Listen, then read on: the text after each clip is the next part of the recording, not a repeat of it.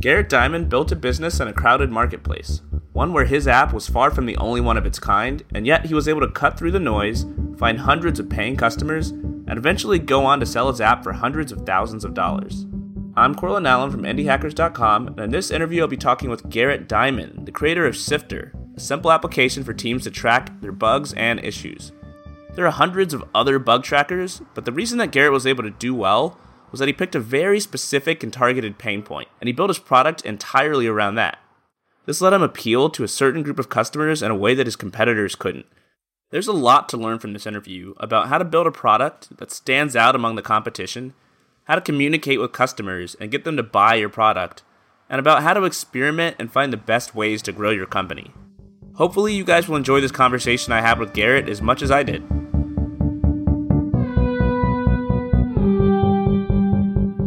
This episode is brought to you by SparkPost, the world's fastest growing email delivery service, trusted to send over 25% of the world's non-spam email. Built on AWS, SparkPost's robust cloud API lets apps and websites send and receive email, and is designed for the way developers work today. Sign up now and send 100,000 emails a month for free, forever, with all of the same features that come with paid accounts. Go to pages.sparkpost.com/ndhackers to learn more. SparkPost. Start fast, deliver more, guaranteed.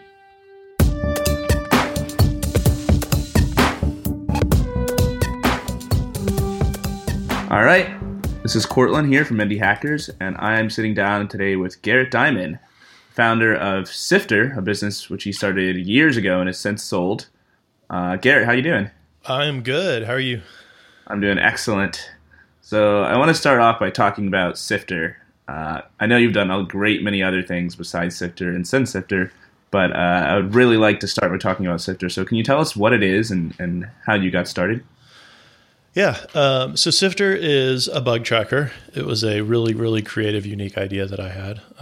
I founded it in 2008 and was more or less a solo founder. I had a little bit of help with some of the ancillary tasks, but as far as design and product and support and marketing and all that kind of stuff, that was pretty much all on me. I've just always been fascinated with bug and issue tracking just because my first job out of college, I was exposed to it in a really well-oiled machine.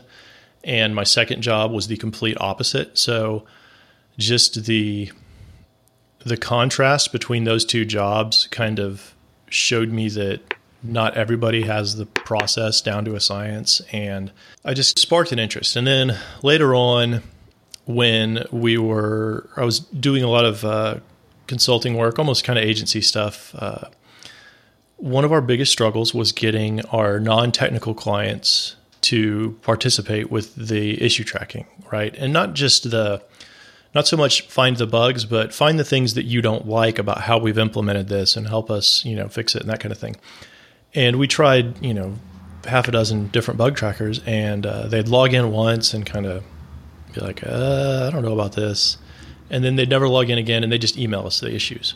And invariably, Right. One or two issues slips through the cracks because they wouldn't use the bug tracker, no matter how religious we were about putting it in. And so the fact that they wouldn't use a bug tracker, and this is for smallish teams. For big, huge teams, it's not too much of an issue because you can kind of force people to do it. But for a team of 5 and a couple clients, it's just big enough that it's helpful. But it's just small enough that if they don't want to use it, there's not a whole lot of arm twisting you can do. And so it kind of got to the point where it's like, well, if they won't use the bug tracker, we can't use a bug tracker because It's two different worlds. So my philosophy kind of got to the point where it's like, it doesn't matter what a bug tracker is capable of. If the team won't use it, it's useless. Mm-hmm. And so big teams where they're all developers and everybody's pretty technical, it's not too hard to get everybody to adopt something like Jira, something really powerful and flexible. But that's just overkill for smaller teams. And so I was like, well, I just want to create something that'll be much, much, much simpler for those smaller teams. And, a lot of bigger teams would view it as crippling almost because it was too simple. But for the smaller teams, it's kind of just right. So kind of the Goldilocks version of bug tracking, the just right version for small teams.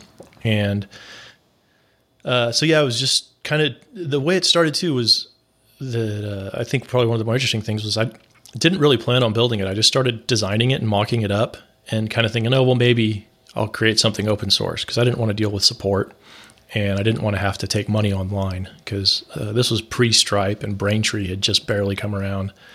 And the idea of taking money online just scared me. I was like, Authorize.net, I'd heard too many horror stories. So I did not want to start a business. But by virtue of sharing these ideas and the mock-ups and things, a lot of people started expressing interest and encouraging me to do something more with it. And eventually I got worn down and said, okay, I'll just start a business.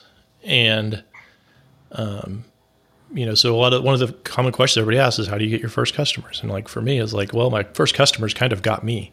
Right. So flip it around. Yeah. And so to this day, like, I feel like that's still one of the best ways to do things is just work on things in the open and do things. And if there's interest there, you'll find out. Yeah, that's really cool because you sort of took this combination of expertise based on your own experience in school and at these companies, combined with your public writings and the validation from other people to get like this huge head start in terms of validating what you're going to work on and finding your first customers, which is pretty much the exact opposite of what most people I talk to did. Like they're scrambling to make sure their idea is something that people need months after they've already started building it, which is of course like the hard way to do things and the wrong way to do things if you can avoid it. So that's a great way to get started. This was in 2008 when you started Sifter, right? Mm-hmm. And back then, was the bug tracking market crowded? Because I know today there's like a ton of bug trackers, but back then, were you worried at all that, wow, there's so much competition and I'm not going to be able to, target a good niche, or I'm not going to be able to rise above, the level of noise that all my competitors are creating to get customers? I think it was a combination of not being scared, but also being ignorant. The biggest thing was it's always been a crowded market, and it always will be because there's always going to be a need for it. And there's honestly still probably plenty of room in the market for more. The thing is, most bug trackers are designed by developers for developers. And I was more of a designer than a developer. Not really even a designer, an information architect. So a lot more interested in kind of user experience. And so for me, the biggest problem to solve wasn't, can I build a bug tracker? It was, can I build a bug tracker that non-technical people won't run away from screaming? I felt confident that there weren't going to be many other people that cared about doing that. There's just not a lot of people in kind of design and user experience who were really passionate about bug tracking, right? The only people who are passionate about bug tracking are developers. And developers are going to build the tool that they want for themselves. And they're not necessarily thinking about their clients and that kind of thing as much. Mm-hmm. And so I just felt comfortable that I was going to take it in a direction that nobody else really cared about or would pursue, and that I'd have a unique enough take on bug tracking that there was enough space for me to carve out a little niche and make a good living. It's so telling that focusing on a good user experience ends up being like a unique take. Like no one else cares about the user experience to the degree that. And but it wasn't necessarily a good or bad user experience, right? It was a good or bad user experience for a specific audience because plenty of developers hated Sifter's user experience. Our audience was the developers who may have felt this doesn't serve my needs enough, but it gets my customers actually using it, so I can forego the fact that it's not perfect for me because they're actually going to use it. How much do you think of Sifter's success and the development of any product in general relies on, or is helped by, I should say, targeting like a really specific niche and making trade-offs? Because I know I talk to a lot of people and they say, well, I don't really want to target, a small group of customers because what about all these other people who might be my customers and who might like the product? And there's kind of like this situation where it's easy to be afraid of losing out on potential business. And so you make a product for everybody. Do you think if you had catered to developers' needs a little bit more, that Sifter would have been harder to succeed with? It's a double-edged sword, right? If you go too narrow, you limit your audience. And if you go too wide, you blur your message. It's almost an art to find the right degree of both. And I feel like with Sifter, one thing I could have done more was done a better job of incorporating things that the developers would have appreciated in ways that it wouldn't have necessarily affected the user experience negatively. But I think it definitely would have helped too. So the other thing too was I was building a tool, and this was in hindsight, probably one of the things that made it the most difficult was my target audience was never going to be the people who were paying for the tool, because my target audience was my customers. And so Sifter's only real appeal was for customers who were struggling with the fact that their customers wouldn't use their bug tracker. Right. And again, that in a way, it was a good niche because there wasn't anybody else out there doing that. But it was a bad one because it is limited. And so it's just one of those things. It's a blessing and a curse, and you kind of have to make the most of it. It made marketing difficult because I wasn't directly removing my customer's pain, right? I was removing my customer's pain. And so it was an indirect pain for our customers. And that made it difficult to have a compelling message for them unless they had that problem and really understood it well. Because for most developers, it's not necessarily a problem. It's just, oh, well, that's fine. They can email them to me. I'll deal with it. But it seems like a difficult thing because you kind of have to, like you said, either they have to already be keenly aware of what the problem is, or you kind of have to educate them. Like, hey, the reason your clients aren't using your bug tracker is because the bug tracker you're using sucks for non-technical people, and you should switch to a totally different one. Yeah. So you got your first customers were people who were supporting what you were doing and working on and interested in your take on bug tracking before we even launched. What was involved in building the initial product? How long did it take you, and what kind of tech did you use, and how did you get your first users after your first users, so to speak? So it's Rails, basic Rails, MySQL setup, nothing super fancy. I mean, when we launched, it didn't even have file uploading or search. It was very, very, very simple, almost too simple, uncomfortably simple. And, it took me, I quit my job and switched to juggling freelancing and Sifter in January of 2008. And I launched in December of 2008. Like publicly launched. The beta started maybe a month or two before that.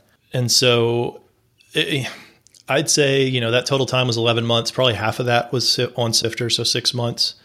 And again, back then the billing stuff wasn't really there. So like I wasted a month building a billing system, which these days you wouldn't have to do. You can just plug in Stripe, or even Braintree is better now. So there's so many options. I mean, I love that knowledge that I have and that experience and understanding of the billing system. But yeah, I would have loved to not have to build that. And it's interesting how like every few years there's always something you can look back and say, wow, we've got it so easy today. Because I remember like developing web apps back then, and I wasn't implementing any billing systems, but still like the only thing anybody was talking about in 2008, 2009 was how one developer can do what it took, a team of 10 or 20 to do back in like, the 90s. Yep. No, it definitely gets better. I think for me, that's the biggest. I mean, now that I've got a regular 9-to-5 job, the biggest haunting temptation for me is like, oh my gosh, just imagine what you could do now with all the experience and the better tools. And then I've just got to kind of slap myself and be like, no, don't worry about it. At least with Indie Hackers, my thesis is that we're going to see more and more independent developers and non-developers too starting businesses, because the amount of leverage that they have with all the tools is such that like it's an easier path now than it ever has been to just completely eschew reliance on a team. But for better or worse, just because it's easier for you, it's easier for everybody else too, right? So right. And and not necessarily like, I'm not a big competition person. Like I feel like focusing on competition is almost a distraction. But it's important that you kind of have your own story. And I feel like, too often too many people are like, oh, well, my competitors are doing this and that. And, what should I do? And it's like, it's not about what you should do so much as you just shouldn't do what they're doing. Like figure out your own thing and carve out your own world. But, there's going to be more and more competitors now because it's easier for everybody to do everything. So it's even more important to really kind of stake out your area and who you are and what you're building and what you're offering, I think. Yeah, I agree completely. I just interviewed this guy, Thiago, from this company, Proposeful, for Indie Hackers, and he's got online business proposal software. And one of the things he talked about in his interview is how much he like willfully ignored all of the competition. Like he refused to even look at their products, and he wanted to talk to customers and figure out understand the problem he was solving and come up with his own unique solution without being biased in terms of how the product should look. And I think that's one of the things that's going to help him and will help others in the future too. And with there being ever more competitors, like the importance of finding a niche is only going to increase. Like you're going to have to probably be in a market that's not winner take all. Yeah. And definitely attack a niche where it's small enough that you can carve out your own territory, but big enough where you can actually make money doing it. Yeah. Well, and the other thing about competitors is everybody assumes that, if you imitate or worry about what your competitor's doing, you're assuming they know what they're doing. And chances are much more likely that they're in the same boat as you and they don't know what they're doing. They're kind of figuring out as they go. So imitating them isn't going to help you. It's just going to mean you're learning a step slower than they are. Right. So you really have to kind of make your own path, because you're going to shoot yourself in the foot by trying to follow them around and worry about what they're doing. Because I was the same way with Sifter. I mean, I was familiar with lots of bug trackers from years of earlier experience. But once I started building Sifter, I couldn't have cared less about any of the other tools out there. I mean, I was interested from a user of tools, but from I totally avoided even looking at other bug trackers. I was like, oh, another one launched. Okay, cool. And then, I don't know, probably half the ones that kind of flew across the radar were out of business within a year of launching, Right. So I think everybody just thinks, oh, it's going to be real easy. I'll just launch and I'll be a millionaire. And, it definitely doesn't work that way. Not at all. For some people, but, not everybody. That's pretty rare. Few and far between, yeah. And I think that's one of the things that is really cool about doing podcasts with people like you, because people can listen and they can hear about like the actual nitty gritty that's going on behind the scenes, and be like superficial information that I got from, the Facebook movie or the TechCrunch article is the tip of the iceberg. Yeah. So Sifter, you started with a small set of users, you launched it, you had a beta.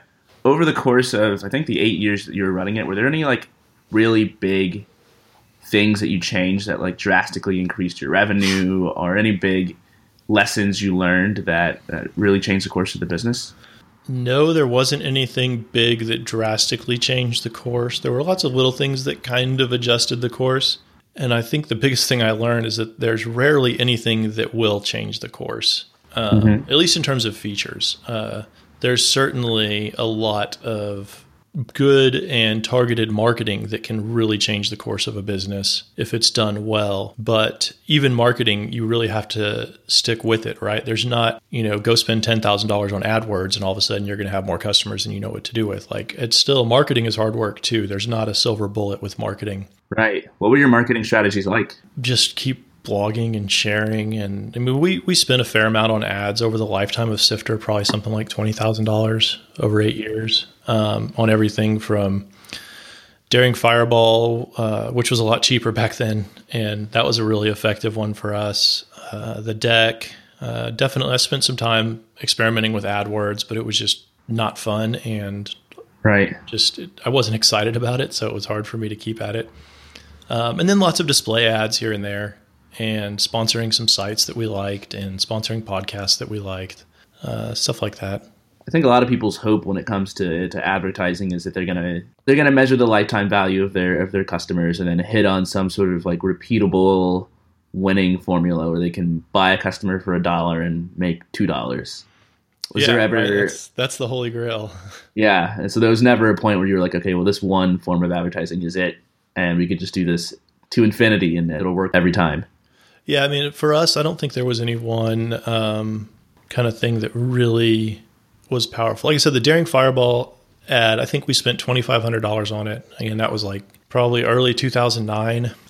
So we spent $2,500 and it got us probably 30, 35 customers. But that was the only thing I think that really moved the needle. And that was only moving the needle because, we had probably, 100 customers at that point, maybe. And so 35 customers, that's a big deal when you've got 100 customers. But, down the road, 30 customers, that would have been it would have been nice, but it wouldn't have been, life-changing. It's just like gets harder and harder for any sort of individual effort to move the needle once you start growing. But in some ways, too, that's all the more justification for experimenting and trying different things to find the thing that could do that. I think the problem is, it's a healthy balance, right? You want to be improving your product, but you still need to do marketing. And especially as a small team or even a solo founder, somebody who's doing everything, it's really, really difficult to juggle the two and balance the two in a meaningful way, because so much of the marketing stuff, you do it and it does nothing. And so it can be really, really defeating. And you're like, oh, well, nothing's going to work. I've tried 5 things and nothing's worked. Well, you just haven't found the one that will work. And, and a lot of them too, it's not just whether or not they will or won't work. It takes time to get them to work, right? To build a following and do things that are of interest to people. And I mean, a lot of it too, I think probably one of the biggest mistakes people make is just the mindset. Like developers are we want, or product people, I should say, because it's developers and designers. We want to believe if we build a great product, people will just talk about it, right? Like, but you look, even Apple markets, like they spend a lot on marketing, and they've got some of the highest quality products in the world, whether you like them or not. Like they make good products, and they still invest a lot in marketing. So you have to juggle both. You have to spend time on both, and it can be really hard to do if you're not constantly seeing wins and reassurance that your time is being well spent. Earlier, I guess later last year in November, I decided that I was going to make November like my month of growth. I'm going to start trying all these different marketing efforts. And I kind of burned myself out, like posting on every single forum that I could find and doing guest blog posts and getting in newsletters. And it turned out that only 1 or 2 of my efforts really moved the needle at all. And the rest, it was either never going to work or it was going to be a super long slog that was probably going to completely burn me out. And so I kind of decided to focus on just like the big wins. Posting on Hacker News for indie hackers worked really well. And other than that, going on Reddit or a small subreddit and getting 200 or 300 page views for a site that's already getting like 300,000 a month just didn't move the needle at all. Yeah. Well, and so I think the other thing too, that as product people, as developers who aren't marketers, fail to think about is they go out and start screaming from the mountaintops about their product or whatever it is they're working on. And like marketing isn't about shouting about your product, right? It's about communicating to people how you can solve their problems. And I mean, I made this mistake. It took me forever to figure it out. And it's not rocket science. Like people have known this for years, professional marketers, but you're not selling your product. You're selling something to help improve their lives. If you just go out and say, hey, look, I built this, come use it, that's not going to be effective. But if you're dealing with this, I have something that can help you. Here it is, try it out. And it's more focused on your customers' problems than you're starting to get into marketing. Whereas a lot of times people, if you go out there and you just post everywhere and try different things and you're talking about your product, but you're not talking about your customers and their problems, then they're like, oh, well, it didn't work. And it's like, well, it's not that it doesn't work. It's that you took the wrong approach. And right. I think it's too easy for people to think, oh, well, I tried it and it didn't work, and not think about, oh, I did it wrong. Maybe I should have tried this, or I should, put more emphasis on my customers instead of the product. Yeah, it's so hard to. I remember doing Y Combinator and hearing people talk about Airbnb a lot.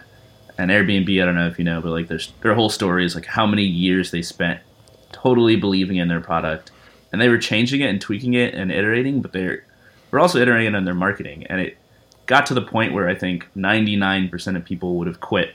They would have been like, all right, this is not working, it's never going to work, and for some reason they didn't, and it ended up being the company that is today. But yeah, finding that balance between am I doing it wrong, or have I not been doing it, or am I doing it right, I just haven't been doing it for long enough, is really tricky. Yeah, and I think it just boils down to you've got to have the tenacity to know that a lot of things aren't going to work, and you've just got to keep going until you find out what does work. And it's too easy to give up early on and say, none of this works. Am I focusing on the wrong thing, and then give up? And so much of it boils down to tenacity. I think that's kind of the toughest thing to explain to people is like, well, just keep going. And they're like, oh, I've been going.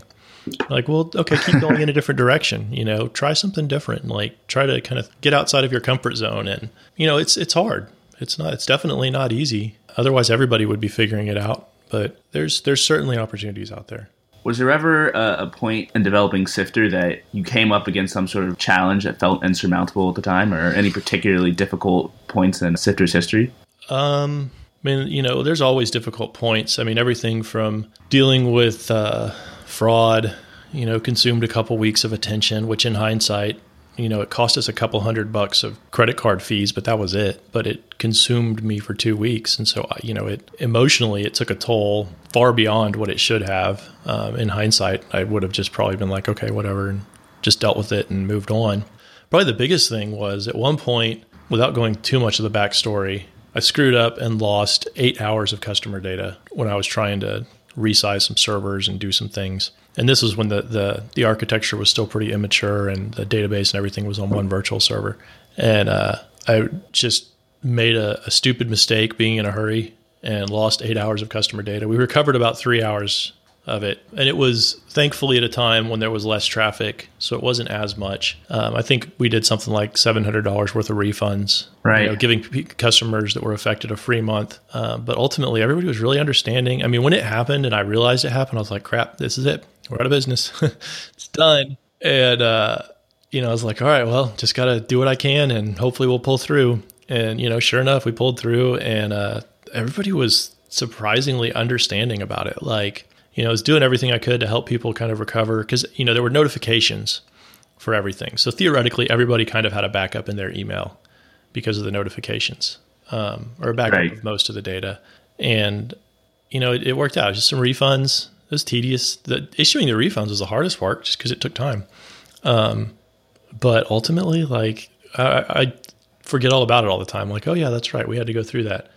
Oh, yeah, that happened. And I guess the biggest lesson out of that, or not really a lesson because I knew it, the biggest validation out of that was that even when you screw up and make a really big mistake, like because losing data, it doesn't get a whole lot worse than that with cloud services. And being honest and transparent and, just really working to help your customers and make life as easy as possible on them when you screw up, people are human. They are forgiving. And as long as they know you care and that you're taking steps to make sure it doesn't happen again, sure, a couple customers might leave and not trust you. But by and large, your customers are going to stand by you. As long as you're taking care of them and being honest, it's nowhere near as bad as what you probably imagine it will unfold like. Now, if you're dishonest and misleading, and then the truth comes out, that can be a problem. But as long as you're straightforward and transparent, it's a lot less painful than we all probably imagine. Yeah, it's basically be human and don't be an asshole. Yeah. Seems so simple, doesn't it? But so many companies do not do it. Yeah, they don't. And I understand like the psychology behind it because when anything like that happens, it's like the pit drops out of your stomach. And it's scary. It's all. I mean, I feel terrible if my own website goes down. It doesn't hurt anybody. Like literally, no one's affected. So Sifter went on, and it sounds like, aside from a few minor bumps in the road, it was growing steadily. And you ended up selling the business. Can you tell us about the process of selling the business? And I know that since you sold it, there's a little bit of an aura of secrecy when it comes to the numbers and stuff. An aura. That's up to JD now. I think he's approved me sharing that it was kind of low six figures. But healthy enough so, people can use their imaginations. But so it was doing well. I mean, I was making a comfortable living from it. But I had business-wise, everything was great. I think so. I spent the last 3 years dealing with leg issues and foot issues, as you know. At the time I decided to sell, I didn't know for sure that I was going to end up amputating, but it was still a very feasible thing. And between all of those medical issues and the ups and downs, the recurring revenue was fantastic and made it very, very easy to focus on health issues because Sifter still maintained and went on and did just fine. I could keep up with support, but it was harder to stay on top of new development and things like that. Just between all the surgeries and downtime and recovery and physical therapy and doctor's appointments and all of that stuff. And so the business was great in that fact or in that respect. But by the time it was all starting to wind down and I felt like I had it under control, I was just exhausted from trying to juggle it all. Right. Kind of didn't want to be running a business anymore. Loved aspects of it, but the foot stuff took so much out of me. And I wanted to kind of just step back and just reset and all of that. And so decided to sell it. And I'd been thinking about it for a while through the medical issues, but at that point, it was just kind of good timing. Patrick McKenzie had just sold Bingo Card Creator. And so I asked him about that, and he said great things about FE International. I was like, wait a minute, so I can actually sell the business. Okay, it's realistic. Let's give it a shot. And so I did, and I think that was probably one of the key things. And then joined WildBit and have been working on that stuff, and it's been great. Tell me about WildBit, because I wasn't familiar with WildBit until I kind of started reading more about you and Sifter a couple months ago. And we talked a little bit about it before the show. You mentioned how much you like their culture. So what is WildBit? What is it like working there? Yeah, so WildBit is, we make, Beanstalk was the first product, which launched, I want to say 2007-ish. Does that sound right? No, it was before that. I don't know. Back then. And then they launched Postmark and then DeployBot. And I say they because when they launched, I wasn't there. But Sifter used Postmark, and it was literally like out of every product we paid for, Postmark was the one I loved giving them money because they just did such a great job with the product. And so I, over the years, had talked to them a lot and interacted with them. Sifter integrated with Beanstalk, so I'd worked with them from a development standpoint to get the integration and all the kinks worked out. And it was just one of those things where over time, working with them, interacting with them, I just really admired how they did things and got to know them better. And kind of when it came around that I was thinking about selling Sifter, I mentioned it to them in passing, and we just started the conversation. I was like, well, why don't you come here? And I was like, well, I don't know if I'm really going to sell it yet. And so we decided it made sense and went and joined them. And a lot of the reasons I wanted to sell Sifter and not run a business after all this stuff was that I wanted to take a step back, be able to spend more time with the family, go on vacations without worrying about or being on call and that kind of stuff. And WildBit's culture is very family focused, not just family friendly or family accommodating, but family focused. And it's not just writing on the website. Like, it's really kind of the way we do things. Half the team's remote. We've got 26 people, or more than half the team's remote now, I think. And it's just a really welcoming environment. When the team's in Philly or team members are in Philly traveling to the main office, like everybody gets together, not just for like a team happy hour, but like everybody's spouses and children come and the kids all play together. And like, it's just more of like a small family friendly setup that, it just works, right? It meshes with kind of where I'm at. Sounds like the exact opposite of Silicon Valley typical programmer mentality. Almost by design. I mean, yeah, I don't know. I mean, I would say that there's probably a lot more in common with the Basecamp crew and mentality than with Silicon Valley for sure. Right. We kind of have some of our own opinions on things too, but for the most part, yeah, we don't believe in working crazy hours, right? If it's a long day and you're exhausted and your brain's just not firing anymore, don't sit at your desk, go home. If you're working on something and you feel like you need to finish it and it's not like critical, quit working on it and go home. Spend time with your family, that kind of thing. Like, I was literally in Slack with Natalie, our CEO, the other day, and she just randomly sent me a picture of her daughter asleep in the crib. And it was her daughter's birthday. And our two youngest are about the same age as well. And she's like, hey, I'm just going to take the rest of the day off and go spend it with my daughter on her birthday. I'm like, awesome, cool, have fun. And so it's not just like, we don't just talk about it. Like, everybody kind of does it and it's embraced and encouraged. Like, as long as you're not holding anybody up and nobody's depending on you, we really kind of work to make sure that that's rarely the case. You can go do that, right? Like, take a half a day and go spend it with your family or whatever. So, without people thinking that, oh, that guy's lazy. Yeah. So that's the other thing too, right? Like, a lot of companies, they'll say that, but then if you do it, especially, so there's the remote policy, right? Like, a lot of companies are quote unquote remote friendly, but then the people who are in headquarters look down on the people who are remote, like, oh, they're probably not working or, whatever. They're just home goofing off. Or, in that case, like, if somebody's like, oh, I've got to go take care of my kid, it's like, oh, whatever. They're not committed. They're not working hard. But the reality is, when you let people feel comfortable doing that kind of stuff and taking care of the things they need to take care of, then when they're working, they're more focused on work. They're not distracted or stressed out by things that are going on in their personal lives. And it just makes for a healthier environment. And it's, it's something that WildBit gets intrinsically. And Natalie and Chris, they've talked about, in a large part, they feel like it kind of happened. They always, felt that way, but having kids kind of helped them see that and realize that. And so by virtue of that, like it's kind of just extended and the whole company embraces it. And it's cool that way. Like it's one of those things that it's in hindsight, it's like, why is this so rare? Like this is like a much healthier way to run a business. Why do more companies not embrace this? Yeah. My girlfriend tells me all the time that she's like, all you tech people are, you guys are all just, she calls us producers. We're obsessed with productivity and we're the types of people who might, tend to push ourselves to work 16 hours a day. And so we tend to create cultures that glorify that, Yeah. Going back to one of the things you were saying about selling Sifter, you're talking about it being a SaaS business with monthly recurring revenue and how that helped you through the period where you were dealing with your leg. And that really reminds me of the topic of passive income in general, which I think is such an attractive idea that it might be the main reason why a lot of people decide to become, as I call them, indie hackers and start web applications that charge monthly recurring revenue.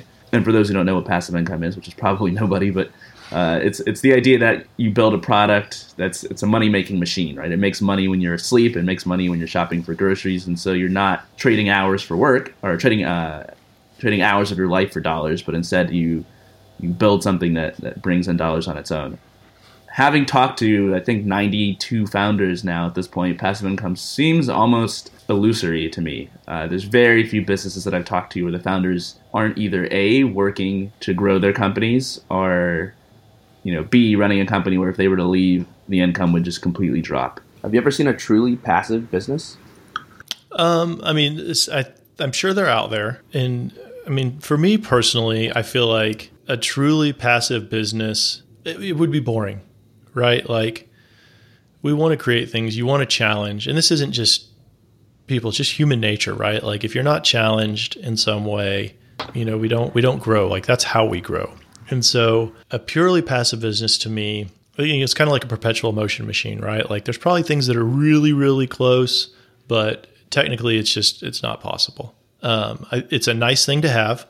It certainly helped with all my recovery and my leg and all of that. But I think the other thing is people think that it's maybe too glorified now or too magical. And it's hard to lose passive income, but it's hard to grow passive income too, right? Right. You've got to create, you've got to justify that person or that business giving you money month after month after month. And SaaS is a nice model for that. But at the same time, you have to justify to them every month. You have to kind of keep up your end of the bargain. And so with SaaS, churn's going to kick in. It's going to fade away. If you aren't maintaining it, you aren't taking care of your customers, that kind of thing. I think the biggest thing though is, just people think, oh, well, it's this holy grail and it's glorified, and think, oh, well, if I, made X thousand a month, I'd be, all set. But the thing is, you don't just jump to, some businesses I'm sure do, but you don't just jump to, $20,000 a month or whatever it is overnight. Like you get there slowly. And I think the biggest problem, at least listening to people who are frustrated and haven't gotten there, is just that it happens overnight and it doesn't. Like Gail Goodman of Constant Contact had a great talk at Business of Software. And it's out there if you just Google Gail Goodman, Business of Software. And it talks about Constant Contact and their slow, I forget the exact title, but it's like the long, slow SaaS ramp of death. And it's because when you're talking about recurring revenue, it grows slowly and steadily, and it's a slog. Like you got to keep working. And that's not attractive to people, right? To know that it's going to take years and years to achieve success. So, then there's people like Nathan who grow ConvertKit to $5 million like he did so quickly, but nobody's been talking about the 2 years he spent working on it before that, right? Exactly. Yeah, he's got a really awesome story that I hope to get him on the podcast or for an interview for Indie Hackers. But he spent a lot. I think his goal was to get $5,000 in 5 months, and he only got to $2,500. And should have quit, right? Yeah. Can you imagine? Like now he's making, ConvertKit's bringing in $5 million a year, I think, or that's the run rate maybe. And he could have given up, and that's the thing. It's mind blowing to me that something can be going so slow and it's so tempting to give up, and that you could have missed out on that opportunity because you didn't, necessarily want to stick with it, or maybe there was another thing you thought might be a better bet or whatever it was. And almost every business story that I've read from like Virgin, right now I'm reading Nike's book, or the Nike, what's the title? I don't know. It's about the founding of Nike. Every major company got to be major. They went through some shit. Sorry, language. Yeah. They didn't just, it wasn't just an easy thing. Like they really, the things they went through where, and you're not talking, $10,000 here or there. You're talking millions or, hundreds of millions of dollars. You don't get to be that big without having kind of a handful of those bet it all moments. And, you read those stories and you see the kind of scary decisions they have to make. And I know the more I've read it, the more I'm like, I don't ever want a big company like that. I don't want that kind of decision. Like that's stressful. Like how is that enjoyable or fun? And you really have to have that type of personality that's like, I don't care. I'm just going to deal with it and push through it and fight through it. It's not as easy as we all want to believe. But yeah, the more stories you read like that, the more you find out how hard it was for all these big companies to achieve what they've achieved.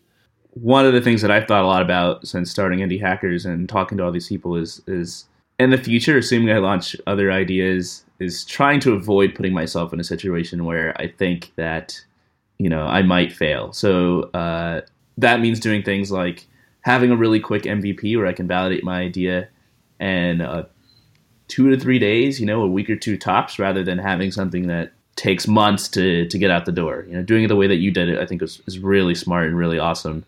And I've got this at this point, like a checklist of all the different things that I would run my ideas through before I decide to work on anything, just to minimize that chance, even if it means giving up on, maybe a potentially riskier but better idea that could make more money. Well, and the catch there is you run the chance of overanalyzing your idea to death and then giving up on it before you even try it. That's very true. So it works both ways. It all does. You're constantly towing the line. Yeah, I've got this list of 100 ideas now, and I probably add 1 or 2 ideas to it every week, and it's more for me a process of I'm sure there's a lot of ideas on there that could work if I put the effort into it. Yeah. And it's for me, it's just filtering down to 1 or 2 that I have time for. Speaking of this, you are now running a website called Starting and Sustaining, where you talk all about starting, building, and launching online businesses and bootstrapped SaaS applications, and you do interviews with founders. Can you tell us a little bit about what got you into that, when you started it, and what your goals are? Yeah, so I wrote a book about it about 5 years into Sifter, and a lot of that was driven by there's a lot of talk about starting a business, but it's really easy to launch something. It doesn't become difficult until you're hanging on for 5 years and really kind of trudging along. If the business isn't growing and things you're trying aren't working and nothing's improving it, that's when it gets hard, right? Anybody can announce something, launch it, build it. It's far fewer people stick with it. And so I really wanted to kind of talk about that and say, get past, I talked a little bit about launching and stuff, but really wanted to get past that and talk about how do you stick with it? What happens when you have to deal with fraud and chargebacks and, you got into this to build software, but you're spending most of your time running your business or dealing with support or whatever. And kind of, in a way, helping people see into the future and see kind of what things were going to look like. And, I guess in some ways, help them understand if that's really what they want to do. And in other ways, if it is what they want to do, help them know what's coming and how to avoid it and how to, not make mistakes. Some of the common easy mistakes. And so I wrote that. And then after going through all of my medical stuff and then selling Sifter, selling in particular, when you go through due diligence and you're looking at your business through somebody else's eyes, you start to see a lot of things. And, you go through a lot of am I going to regret this? Is this the right thing? What would I have done differently? What should I have done differently? And so the more I did that and went through the process of selling the business, I obviously learned how to sell a small SaaS business. But I also saw a lot more of the mistakes that I made and what I should have done differently. And I felt like I need to write this up. This needs to be out there for other people so they can save themselves from all the mistakes I made. I mean, I know if I were to go back and do it all over again right now, Sifter would probably turn out a lot better, or whatever I built would have turned out better. I just would have made better decisions. It would have been less painful. I would have enjoyed it more. There's just Are there any decisions in particular that you think you would do differently? Yeah, there's countless, right? The two biggest ones are, there's so many. One of the biggest mistakes was one that I knew, but I felt like I was doing a good enough job, and that's talking to customers. There was no shortage of feature requests for Sifter. People did a lot, and really helpful, useful feature requests. I implemented a lot of them, but there were a lot more that I just philosophically didn't totally buy into.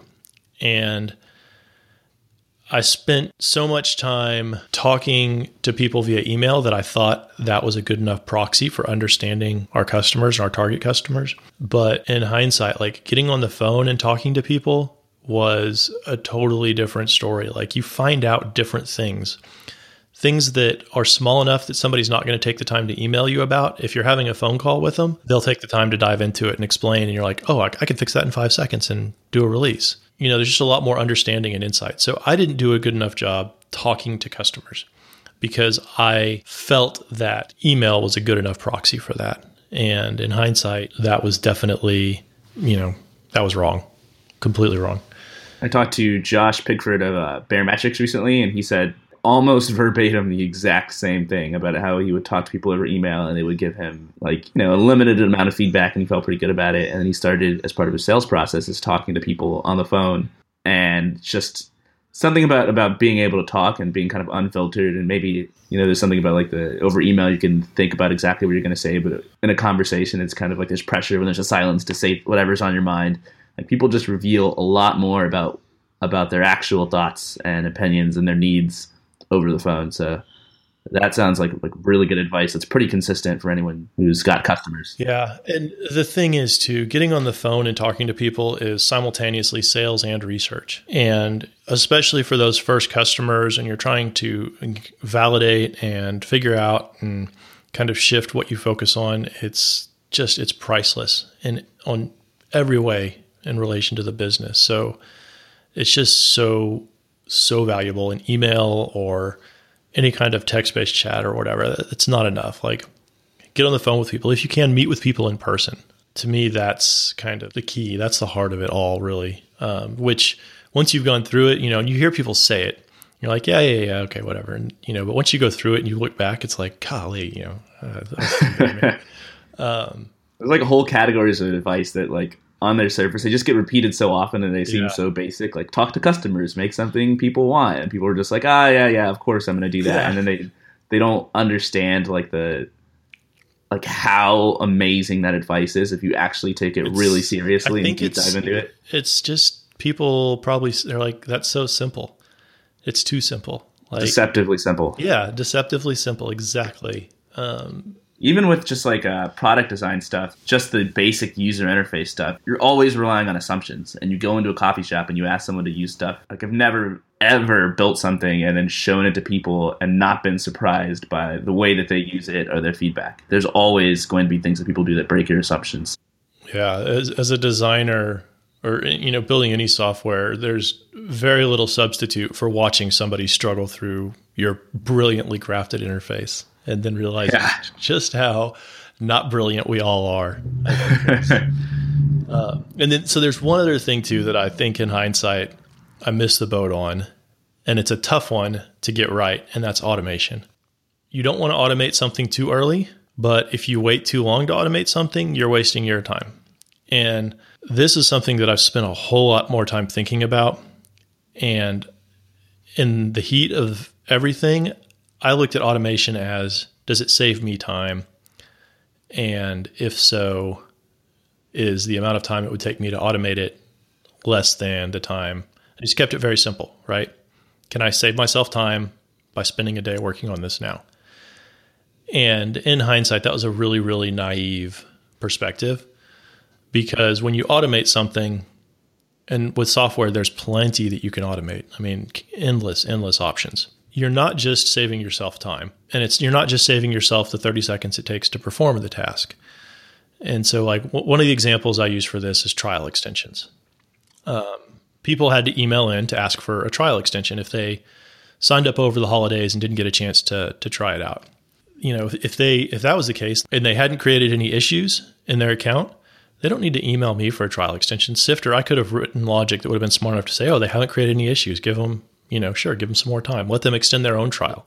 On the surface, I was like, oh, well, it's easy. I just click a button. But I wasn't factoring in the, inconvenience for customers. For them to write an email versus for them to click a button for themselves, like, that's a huge win for customers. It's not just about me and saving me time. Yes, I get to save time, but that's almost a bonus at that point. And there's a lot of tasks like that there's almost a progression for automation that I see now. First you just do it totally manually until it hurts. And then you automate it a little bit to make it a little less painful for you, to the point where you kind of slide all the way down the spectrum to where customers can do it themselves without asking you for anything. So like imports and exports is another thing. Like, at first you might do things manually like that for customers, and then you might open those tools up to customers, let them do it themselves. And then in some cases, you can even completely automate it, just have the system be smart enough to recognize situations and handle it proactively. And the other huge bonus to all of that, and this is part of the reason that it really got me thinking about automation, was when you go to sell a business or when you go to train somebody else to do a certain role, the more automation you have in place, the less painful that is. Because when you sell a business, you have to teach another team how to run the business the way you do. And the more things are automated, the less you have to teach. And the simpler that process is. The more attractive the business is, the higher evaluation you're going to get, because they're not going to be like, oh, this is going to be really painful for us to do. And if even if you don't ever sell the business, eventually you're probably going to hire somebody to help you. And by having that stuff automated, it's trivial to train them, because now they've got all the stuff they need already there in place, and you can focus on the things you need to focus on. So it's one of those things that's just an all-around win. You don't want to just arbitrarily automate everything. But if you're mindful and looking for those opportunities, it can really, really, really make a difference in how you run the business and how much you enjoy running the business. And the other thing too, depending on the type of task, like there are a lot of things for me that would be like 30-second tasks.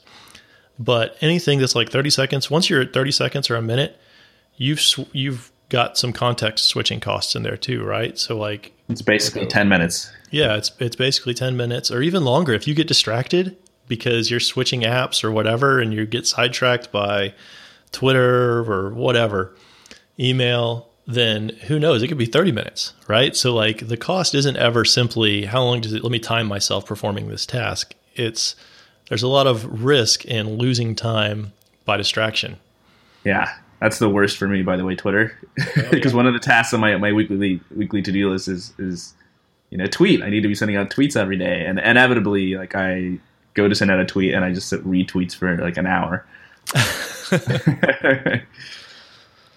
One of the things that I've noticed about, like, that I think is interesting about your starting and sustaining book and your blog is really that you're giving all sorts of advice that's based on your experience and based on things that you've learned.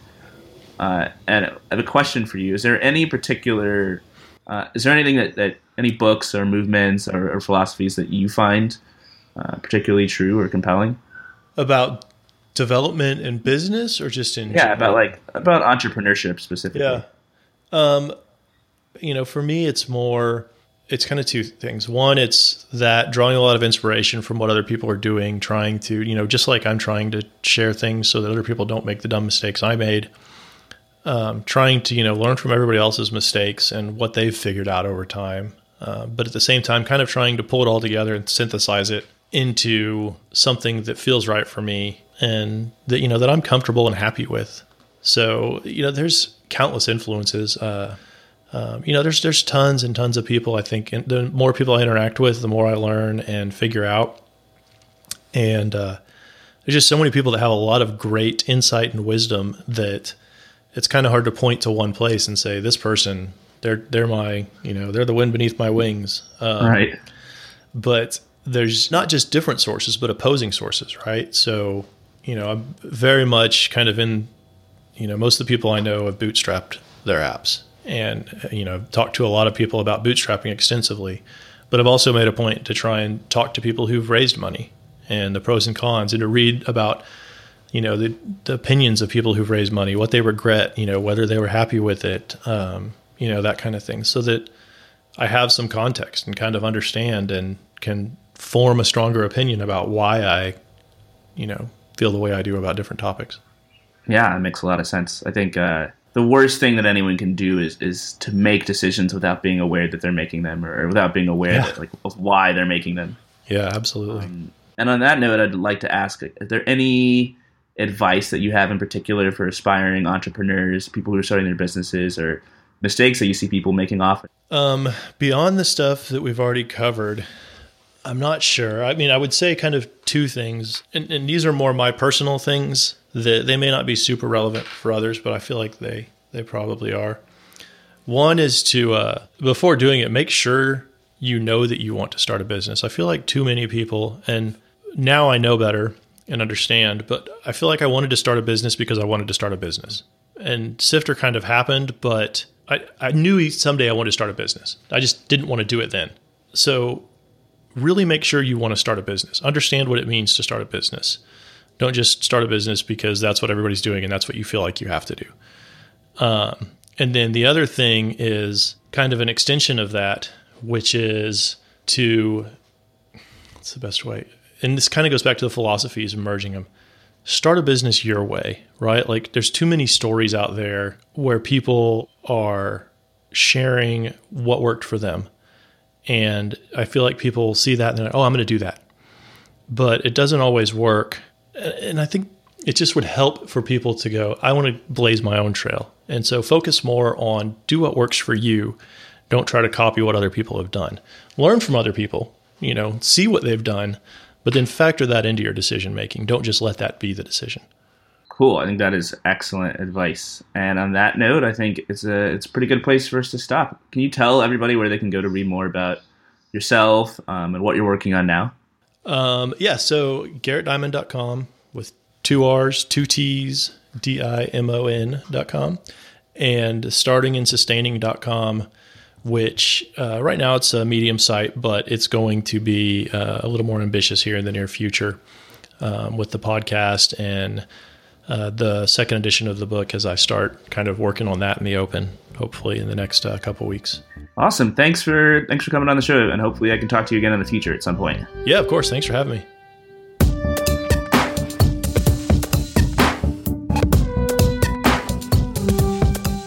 If you enjoyed this episode of the Indie Hackers podcast, you should join Garrett and me on the Indie Hackers forum, where we'll be discussing this episode, our conversation, and answering your questions too. Just visit www.indiehackers.com/forum. Thanks, and see you guys next time.